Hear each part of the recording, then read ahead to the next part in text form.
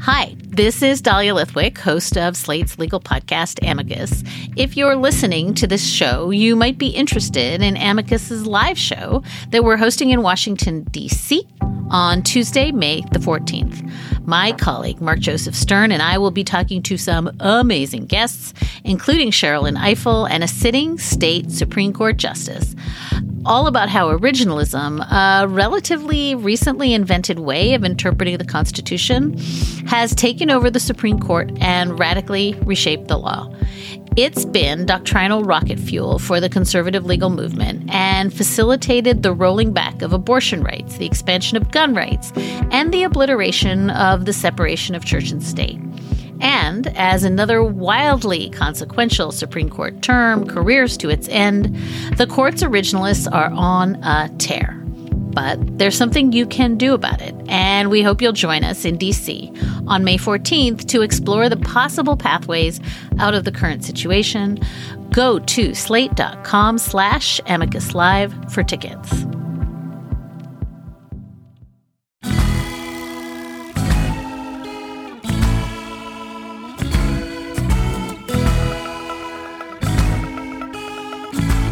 Hello and welcome to the Just Sign the Check edition of Slate Money, your guide to the business and finance news of the week. I'm Felix Salmon. I am here with Anna Szymanski.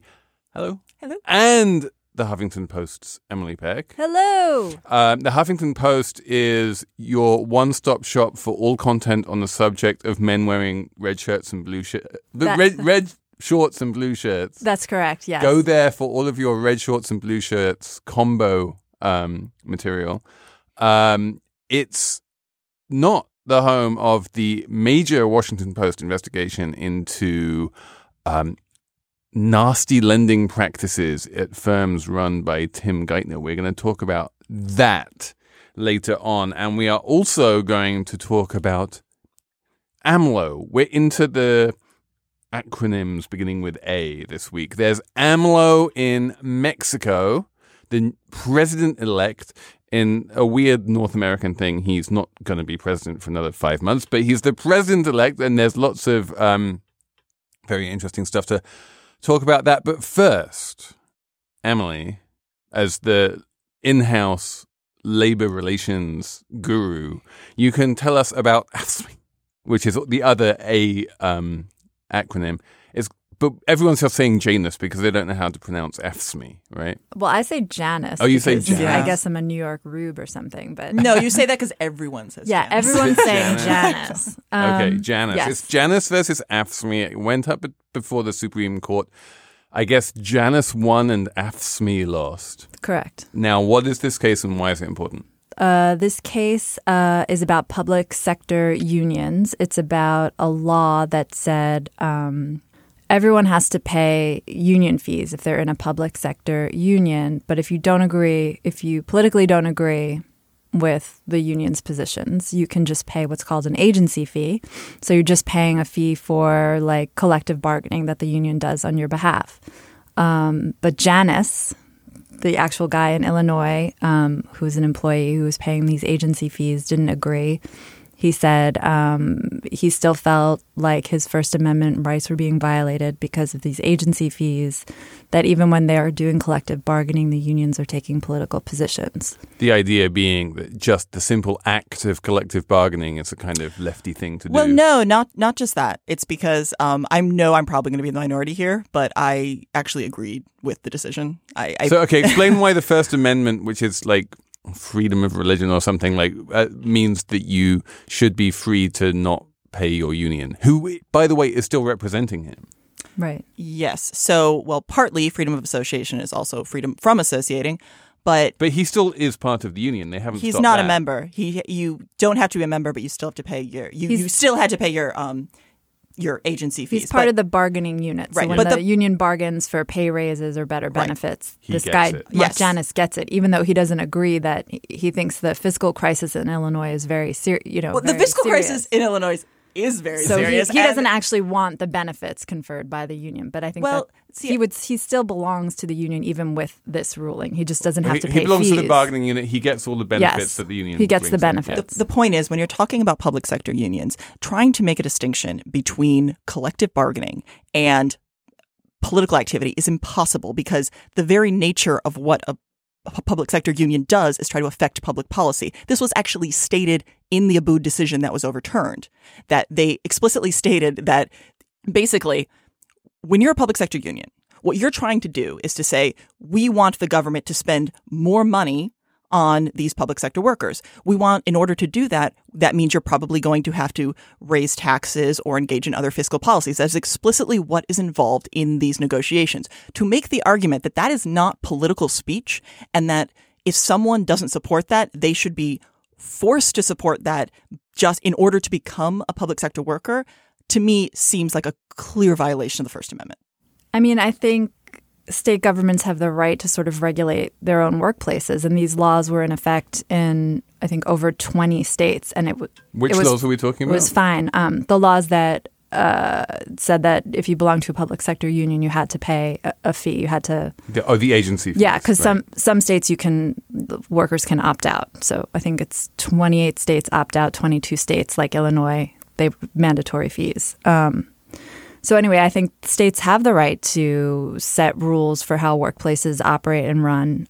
That's what Kagan said in the dissent. And I think Abood was like a 41-year-old ruling that the Supreme Court overturned in Janus, and it was working just fine. It wasn't necessarily working just fine, though. That's part of the reason that you have had 28 states that have passed right-to-work laws, which I don't particularly love that term. Come on. No, it was working. It was working well, and that's why conservative groups backed by business interests wanted to overturn it to weaken the power of labor, so they don't have to, give people raises. So I would also argue that part of the reason that people have pushed back on some union policies is because they have led to unsustainable fiscal issues in a number of states. And I also think it's important because I like Kagan, but I thought her dissent was quite weak because she was trying to make the argument that if you did away with agency fees, you would have just like unrest in terms of labor negotiations, which because we've already seen that we do not have these agency fees in 28 states, and we certainly have not seen that argument doesn't hold a lot of water. But what do you say then to the teacher strikes, which happen to be in the states without... So I actually think this is really interesting because one of the things I know the Times reported on this is that this has been a decision that people kind of knew was going to happen for a while. So as a result, a lot of unions have actually had to change some of their policies. They've had to actually work with their members more. They've had to reach out to their members more. They've had to prioritize spending, because they know they're not just going to get these fees regardless of what they can do anything.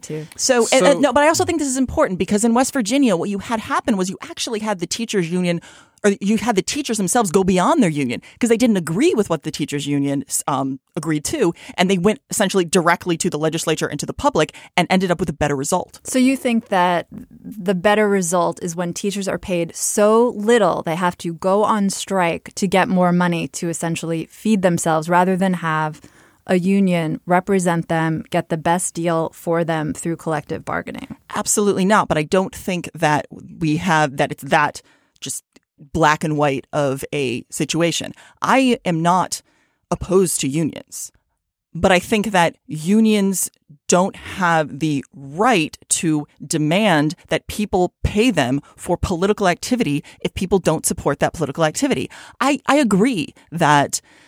Which is convenient if you're a public sector union, because you're saying that by definition, all collective bargaining at a public sector union is political activity, and therefore, basically, no one who works for the public sector can be forced to make any kind of union dues.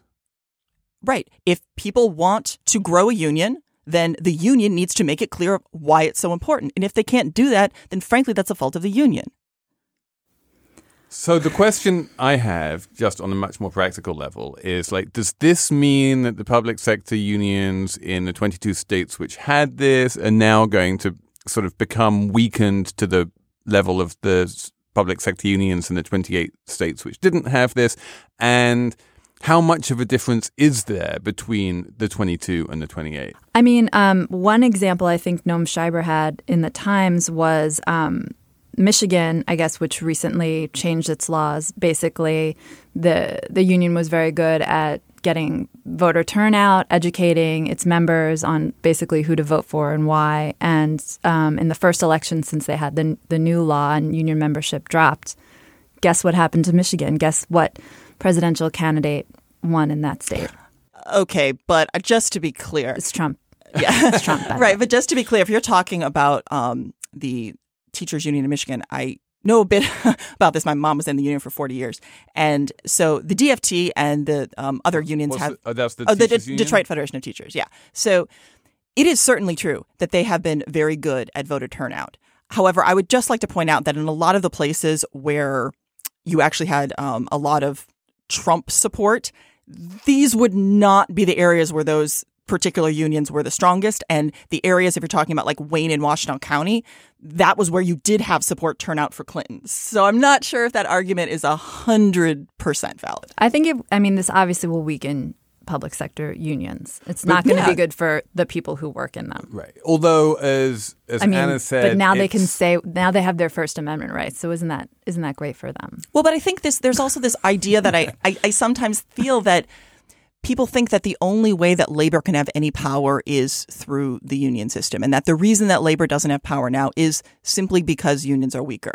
And I'm not saying that those things aren't related, but I also think people sometimes fail to see that during the years when you had a tremendous amount of union power, part of the reasons those unions could be powerful was specifically because of the economic environment at the time. And because you had very labor intensive industries, because you couldn't outsource, you couldn't just automate things, because the U.S. could be very competitive even though they had a high cost of labor. We do not have that world anymore. But we do have that world in the public sector. You know, it is labor intensive if you're teachers or, you know, any public sector workers. You can't outsource teaching to China. These are teachers, police, firefighters. I would actually, I have some issues with the police union in New York. But all of these like fit those criteria, right? And I think it's clear that the unions have been very good at being able to to take the police union in New York as one example. I mean, it might not be serving the public in a particularly wonderful way, but it's certainly serving the police. As a labor force, they are doing quite well for themselves. Yes, and having unsustainable pension liabilities that we have in a lot of states. Like, this is an issue. I'm not saying that we shouldn't be paying public. I think we should be paying teachers quite a bit more in many states. Completely agree. I don't think that the only way that public sector workers can have better pay and more rights is to have extremely strong unions. So what's the other way? I would think to have more politicians voting to pay them well. Well, why do you think politicians were voting with these people in the first place? Because of the political strength of the unions. And just to be clear, like, there's no question that these unions have helped the most vulnerable workers in the country. 55% of public sector union workers are women. There's no question that public sector union membership workers have lower wage gaps. It's been a real step up to the middle class for these people. Like, it's one of the areas where there's basically no racial wage gap. Exactly. You also had maybe as a theoretical exercise that this ruling is okay, but in practice, it's damaging very vulnerable workers at a time when labor is at a clear disadvantage, even though unemployment is at like historic lows, wages aren't moving, and it's in part because of rulings like this. So I would I just like to say that, one, although I do think what happens in the real world is important, that doesn't mean we can just pass unconstitutional laws because we like the outcome. I mean, the constitutionality is a 5-4 decision. It's not that, and the law has been around for decades. It's not like we just passed any unconstitutional law. Okay, but like we have a history of having laws that, and I would also like to point out that Abood was a bit of an anomaly. And if you read the actual language in Abood, you can tell that the judges themselves were a little squeamish about it. So I'm not saying that I think that labor is in a great place right now. I'm just saying that I, one, don't think it justifies having something that I think is clearly unconstitutional. And B, I don't think that the only way that labor can have power is through unions. And also, if we're going to the idea of saying that the only way that Democrats can get elected is by having extremely powerful unions, then I think you go back to the argument of you're essentially telling people that, look, I'm a Democrat, but I don't think people should be forced to have to give to Democratic lobbying groups. That's problematic. Apple Card is the perfect cashback rewards credit card. You earn up to 3% daily cash on every purchase every day. That's 3% on your favorite products at Apple, 2% on all other Apple Card with Apple Pay purchases, and 1% on anything you buy with your titanium Apple Card or virtual card number. Visit apple.co/card calculator to see how much you can earn. Apple Card issued by Goldman Sachs Bank USA, Salt Lake City branch. Subject to credit approval. Terms apply. So let's stay on this question of labor versus capital, and the little working guy versus the money bags who are funding all manner of Republicans, even though they might also be employing Mr. Tim Geithner, who we all thought was a Democrat. After leaving public service, he wound up. This is the former Treasury Secretary, of course, and former president of the New York Fed. He decided he was going to cash in, as many of these people do, and he disappears off to this private equity firm called Warburg Pincus, which everyone sort of says, okay, fine, whatever. And now Warburg Pincus turns out to be evil. Nice. Slightly oversimplified. Well, they own this Mariner Finance, right? And they bought it for $200 and some million a few years ago, and they have been growing it aggressively since then. And what Mariner Finance does is something called installment loans, which is basically a millimeter less evil than payday loans, but only just a millimeter. And in some ways they're worse because they last much longer and they tend to be much larger in terms of absolute And they size. come right to your house. Like they come looking for you. They send you a check in the mail, right? Okay, so this is the particularly evil thing that Mariner Finance does, is they literally send people checks in the mail, which is an it's what they consider to be a marketing expense. And it's amazing that they'll just like take a bunch of like $1,000, $2,000, $3,000 checks, put them in the mail, pop them in the mail, and then all you need to do is cash that check, and then suddenly you're locked into a 33% interest rate installment loan. It's crazy. Just sign the check. Just sign the check. Yeah, and the lead anecdote was a guy, he gets a check in the mail, looks at it, sees that it's 33% interest rate, says, oh, I'm never going to do that. But then, of course, a little while later, his car breaks down, can't afford to fix it, needs the car, signs the check, and blah, blah, blah is now in litigation. Oh, yeah. So in this Washington Post piece, there was a bunch of statistics which are mildly horrifying or extremely horrifying, including the fact that there are 500,000 customers now of Mariner Finance, which is a lot of people. And also that what happens is that the minute you go into default on these loans, which many people do because obviously, they're very friendly. You know what they do? They phone you up and they say, hey, what you need is another loan to make the interest payment on the loan which you couldn't afford to pay. It's just so bad. Okay, Anna, defend the evil capitalist. I actually will somewhat defend it. I do think that this is a part of the loan industry that should be very highly regulated. There should be a tremendous amount of oversight because the opportunities for abuse are so clear. Completely agree with that. And many states do have laws about how many times you can roll over these types of loans. And there are obviously laws about the interest rates you can charge. Mariner Finance does not operate in every state for precisely this reason. It only operates in the states with the lax usury laws, so they can go ahead and just I'm not sure rent. Probably if the that's same states with the bad labor true. laws. Yeah, I'm actually not. I'm not sure if that's 100% true, but it could be. My biggest point is when you're talking about whether you're talking about payday lending or whether you're talking about these installment loans, it's, I think, a lot more complicated than sometimes people make it out to be, because the issue is if you have a segment of the population who either cannot or does not want to access credit through the normal banking system, often because they cannot, because of either very poor credit histories or no credit history.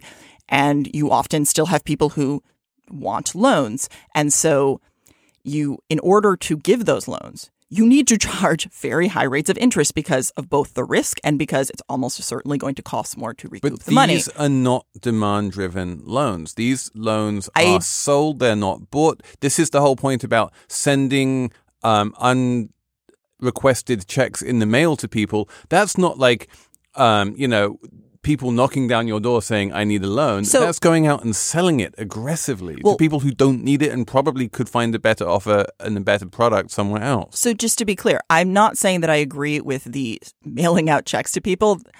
It does seem like that is a practice that probably shouldn't be allowed. I will completely agree with you on that. But I think that the idea that because even the people that they spoke with in the article, did not state that they didn't know what they were doing. I'm not saying that we shouldn't have protections in place for people. Completely agree with that.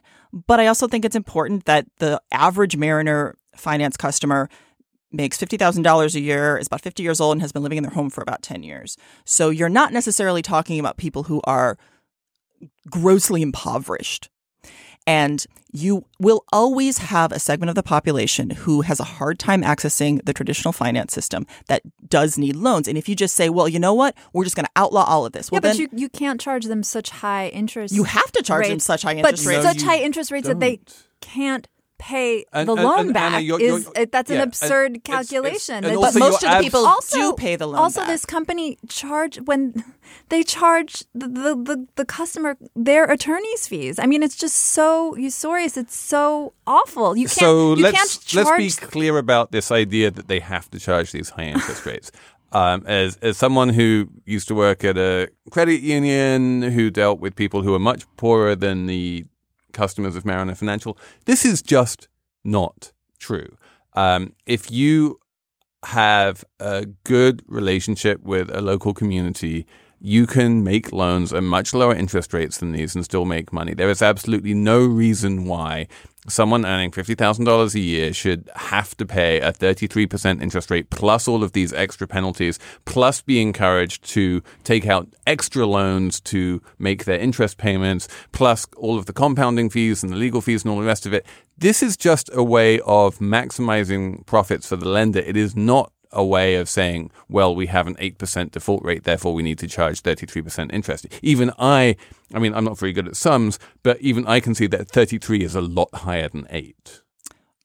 Yes, but so one, I think I know that the idea of like, oh, well, there are all these other wonderful options that people have, but and I think we should. I'm all for. There's the mafia. But this is the point. If you start to outlaw a lot of regulated businesses, and then you say, I'm saying we should regulate these regulated I think we businesses should regulate them. And it's very clear that the regulators are asleep at the switch on this. I disagree. They lowered the rates of what they could charge, and so the company lowered the rates of what they were charging in interest. Oh, wait. So they managed to lower their rates, even though they had to charge their higher rates a minute ago because of the creditworthiness of the customers. They are certainly going to have charge relatively high rates. Now, I don't know the numbers of their loan portfolio to know it. My guess is I do know, though, that these industries are very, very competitive and the margins are pretty slim. So but they don't compete on price. They compete on convenience because yes, that's exactly it. Often what happens is that,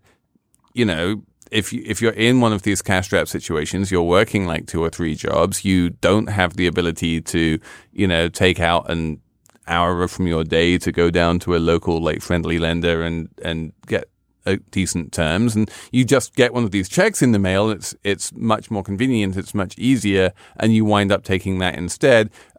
Partly because everyone in America is part of being American is that everyone believes they're going to be in a much better place in a few months' time, even though they never are. And it's a way of penalizing just like hope and penalizing the inability to shop around for a better deal. If the industry were better regulated, then I think there are ways of ensuring that people get the best credit products out there which are available to them, rather than the current situation which Mariner Financial is playing in, which is do it all on an aggressive sales model. And aggressive sales models are just not something which I want to see in the lending business. So I will certainly agree that there were a number of practices that were suggested that this company engages in that I think are very questionable. And I think that those are the things that regulators, and some of them even look like they're violations of current regulations that should be looked into. Completely agree with.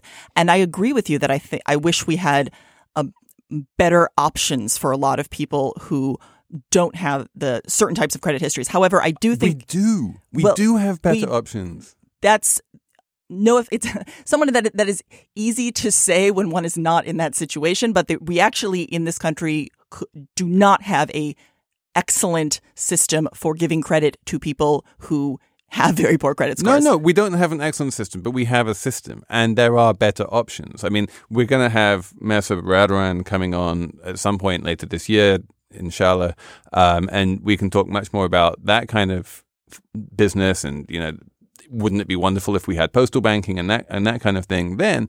But just right now in the world, there are better options, there are better online options, and a lot of the reason why people wind up with Mariner is simply ignorance. And sure, we can all wish that the system was better still, but I don't think that's any excuse for what Mariner is doing. Can we talk briefly about Tim Geithner's involvement? Yes. Because can we? The Washington Post made it seem shocking and some kind of like turn in his character that he would support such a company, but I feel like that's a misreading of Geithner's role in the cleanup after the crisis. It seemed to me that he was often on the lender's side and the bank side against the little guy. He was on the bank side, but he was also very much in he was on the let's CFPB. not let the capitalist system in America collapse side, I would argue. Yeah, but like in terms of like finding solutions for the mortgage crisis, a lot of people wanted to do, for example, like principal reduction to ease borrowers' pain, and Geithner wasn't about to do anything radical like that. Like he was pretty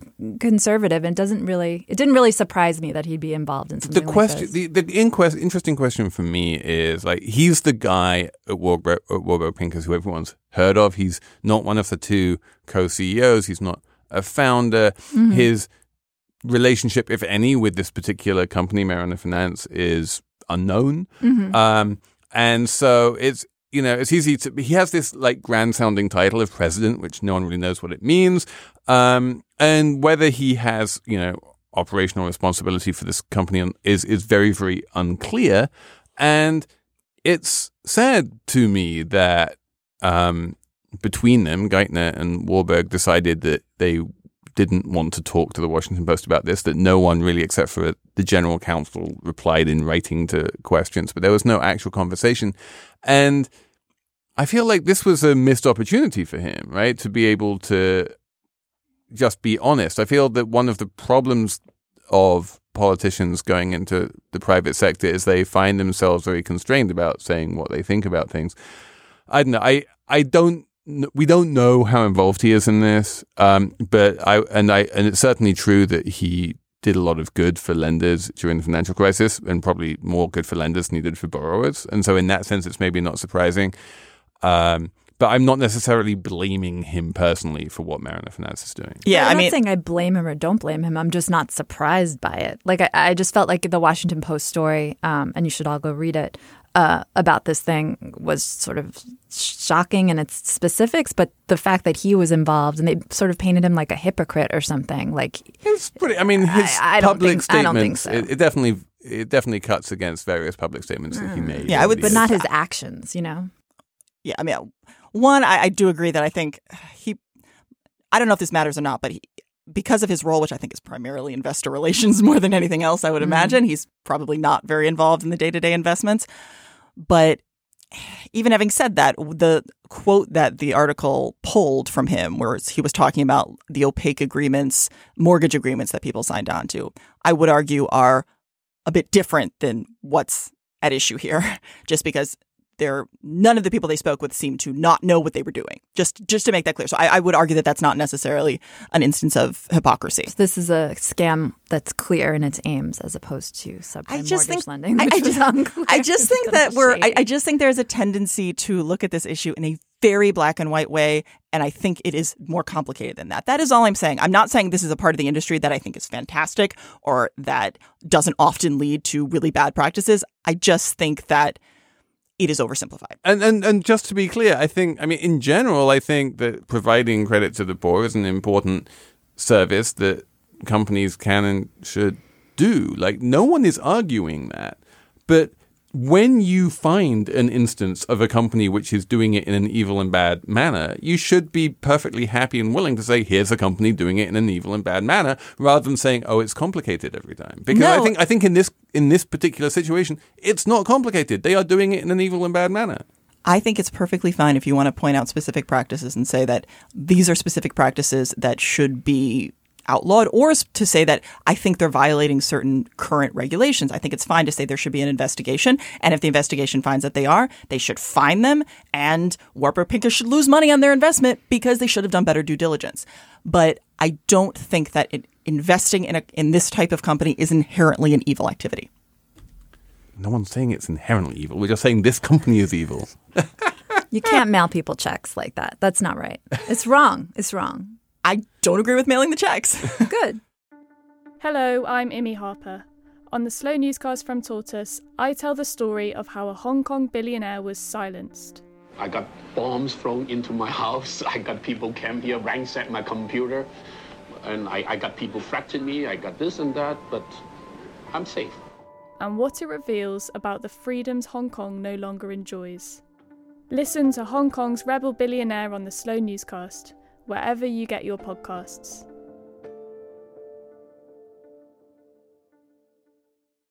Let's talk about AMLO, because I feel like the one thing we haven't really talked about yet is this whole question of like the little guy versus like the big corporate interests. Yes. Oh wait, that's been the entire podcast. We have a theme.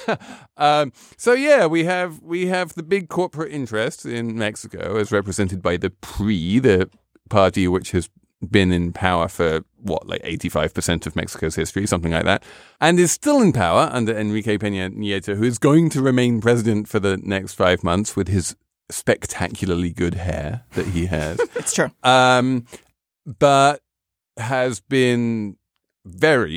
suffered a massive defeat at the polls at the hands of good old AMLO, who seems to be, I don't know how to put it, a kind of crosser between Bernie Sanders and Jerry Brown and Alan Garcia and Lula and any other kind of like aging leftist you care to mention. And I'm we have seen this in elections in many, many other countries, this kind of kick the fuckers out attitude.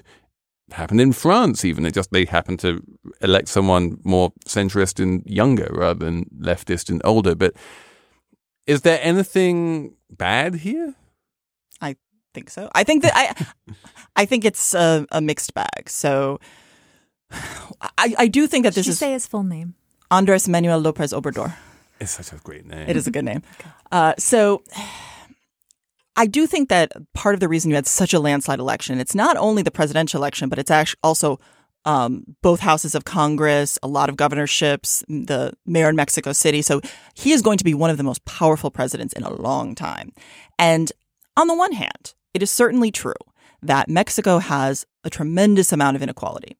A lot of people live either in poverty or near the poverty line. And Mexico also spends a much lower percentage of GDP on like social spending than most other OECD countries. So they certainly have room to expand that and should. And that was actually one of the things the previous or still current administration was doing. So I think it's fair to say that spending more on education and job training and healthcare makes a reasonable amount of sense. However, there's also the problem of how it's going to be paid for. There's also the problem that AMLO has this messianic kind of tendency that is troubling. It's the one area I would say he is somewhat like Trump in that he has a tendency to say, only I can solve corruption, only I speak for the people. And he is extremely thin-skinned. He has a history of attacking other institutions, the media, the judiciary. So I do think that this could go in many different directions. Well, it does seem a little troubling, authoritarian leanings. A little bit that way. But, on the other hand, when he complains that the entire pre-edifice is deeply corrupt, he's 100% right about that. Right. And I completely agree. But I give a few years, and I wonder if you could say the exact same thing about his party. Well, There's a tremendous amount of I corruption. mean, he doesn't have much of a track record. But this right? is what we saw with Lula in Brazil, right? He came in on a very similar platform and actually achieved a huge amount of progress in terms of working for the poor. And one of AMLO's core the core of AMLO's platform is that, listen, I care about all Mexicans. I care about the rich. I care about the middle classes. But the people I care about the most are the poor. And that focus on the poor is very similar to Lula's focus in Brazil. And Lula ran against corruption, much like AMLO did. And Lula turned out to be corrupt. And the fact that Lula turned out to be corrupt and is now in jail doesn't actually alter the fact that he helped the poor, and his corruption was probably less bad than the corruption that went before. So if AMLO does turn out to be corrupt, that would be bad, but it would still be an improvement on what we've had so far. Similarly on the drug war, which is of course like the number one issue in Mexico right now. It's the current way of dealing with it, which is just like sending out a whole bunch of paramilitaries who, police and army types who are mostly in bed with the narcos anyway, clearly isn't working. It's time to try something else. Yeah, and I would agree that a lot of these leaders we've had, whether you're talking about Lula or Rafael Correa or Evo Morales, it is certainly true that if you look, a lot of them have done things to decrease poverty, to increase health spending. However, sometimes they also can get into problems that then result in, as in the case of Brazil, one of the largest recessions they've had. And although it's complicated about the causes of the recession, you want someone who I think does have a focus on increasing social spending, on altering the tax code, on reinvigorating business, but has an interest both in increasing competition, increasing investment, as well as helping the poor. Right, and I think if you only do one, you tend to have a fairly predictable result. Well, I don't think that's necessarily true. I think, I know that your agenda is sort of pro-business and we want more business and we want more capitalism. And that's clearly not the agenda of AMLO, who's makes no bones about the fact that he's not a big fan of capitalism and he really wants to just care. He really cares about looking after the poor, and he doesn't really care about GDP growth figures nearly as much. And, it could well be that the Mexican peso will weaken as a result, or the Mexican stock market will go down, or the spreads on Mexican debt will widen and the interest expenses will go up. And, in terms of the quantitative market indicators that people use to judge the health of a country will make it look like it's deteriorating. And if that's the case, while, the poor are coming out of poverty and the drug war is abating, I'll take that, bargain any day of the week. So the idea that he is going to have an effective solution for the drug war, despite the fact that he has said essentially nothing, I think is a little optimistic. Right. And I am a little confused about how you're paying for all of these things if you don't have tax revenues. This is one of the things that I think is very unfortunate that the PRI became, or was, or probably always has been, so corrupt, is that a lot of the reforms they were pushing through were actually helping people, because one of the biggest problems you have in Mexico is informality in the labor sector. It's more than half of the population has informal labor arrangements. And this is something that the previous government was really working on pushing back on, because if you don't bring people into the official labor sector, they don't have the ability to get the different benefits that they're entitled to. And it leads to more corruption. Now, if you end up in a system where you're creating incredibly strict labor laws, where you're having subsidies and price controls, you're making it very hard for business to come in, you are not going to have an increase in people moving into the formal labor sector. Almost certainly you're going to have the opposite. But do we know what exactly he's proposing so far? Is he proposing the things that you just talked about, or is he just proposing, He doesn't have the world's most doesn't seem, I don't have clarity. Detailed policy I just don't. proposals. It's like when Trump says he's going to drain the swamp. It's like kind of a meaningless. That's when I was reading up on this guy. It just seems like he said a lot of. I think. So Anna has it right in the big picture is that if you want to bring the Mexican population under the umbrella of a welfare state, then you need to formalize a lot of the work that they're doing that's currently informal. And Mexico has one of the narrowest tax bases in the Western world, and it's definitely a good idea to broaden that tax base a bit, even if you're only paying a small amount in taxes. Once you become part of the formal economy and you can start claiming benefits, that's all a really good idea. I would, and it would also reduce the normal way that Mexican governments pay for things, which is basically just by stealing money from the oil company. And there's a huge amount of corruption involved in that. So if you bring it onto income taxes, even if the poor don't pay very much in terms of income taxes, if they're part of the system, that's a good thing. We don't know what AMLO is going to do in terms of that kind of technocratic reform. But, Peru managed it, and Peru managed it under Alan Garcia, who's not that dissimilar from AMLO in some ways. So it can be done. One other thing that was disturbing to learn was that the Mexican election, there was a lot of Facebook fake news manipulation going on there. And so I start wondering, like, the empty rhetoric from this guy, his populist appeal, plus the Facebook chicanery, and you wonder, is this just another country falling prey to the same old kind of stuff? I do think we're just having an anti-establishment, a period of anti-establishment feelings in general globally, and I do think a lot of Mexicans have a lot of reason to be very angry. Yeah. So sure.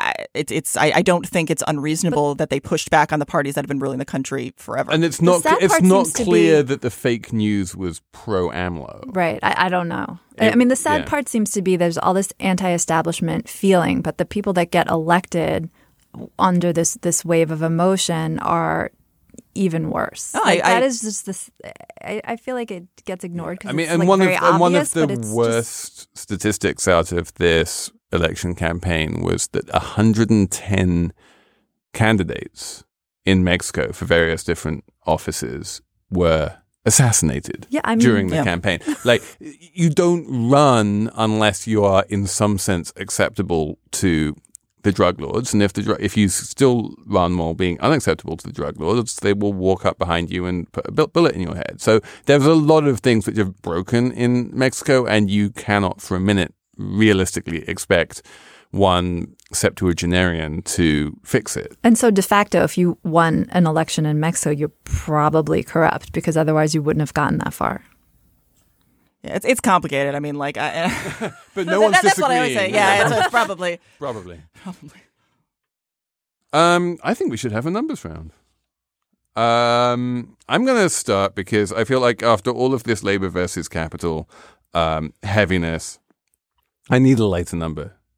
And my number is $2,700. And specifically, it's a $2,700 phone bill. So do you guys know about the Polish stork? There was this group of ornithologists in Poland who decided that they wanted to measure stork migration. And so they put a tiny little tracker on the back of a stork and let it fly around the world, as storks are prone to do. And the stork made its way, and it had a little GSM chip in it on its back, and it would ping every few hours, and then you could track where it was. And it worked fine until the stork reached South Sudan, when an enterprising chap or chapess in South Sudan found this little GSM chip on the back of the stork and said, "Ooh, a GSM chip," takes the GSM chip out of the stork and puts it into their phone and runs up a $2,700 phone bill. That's pretty awesome. Endorse. Good one.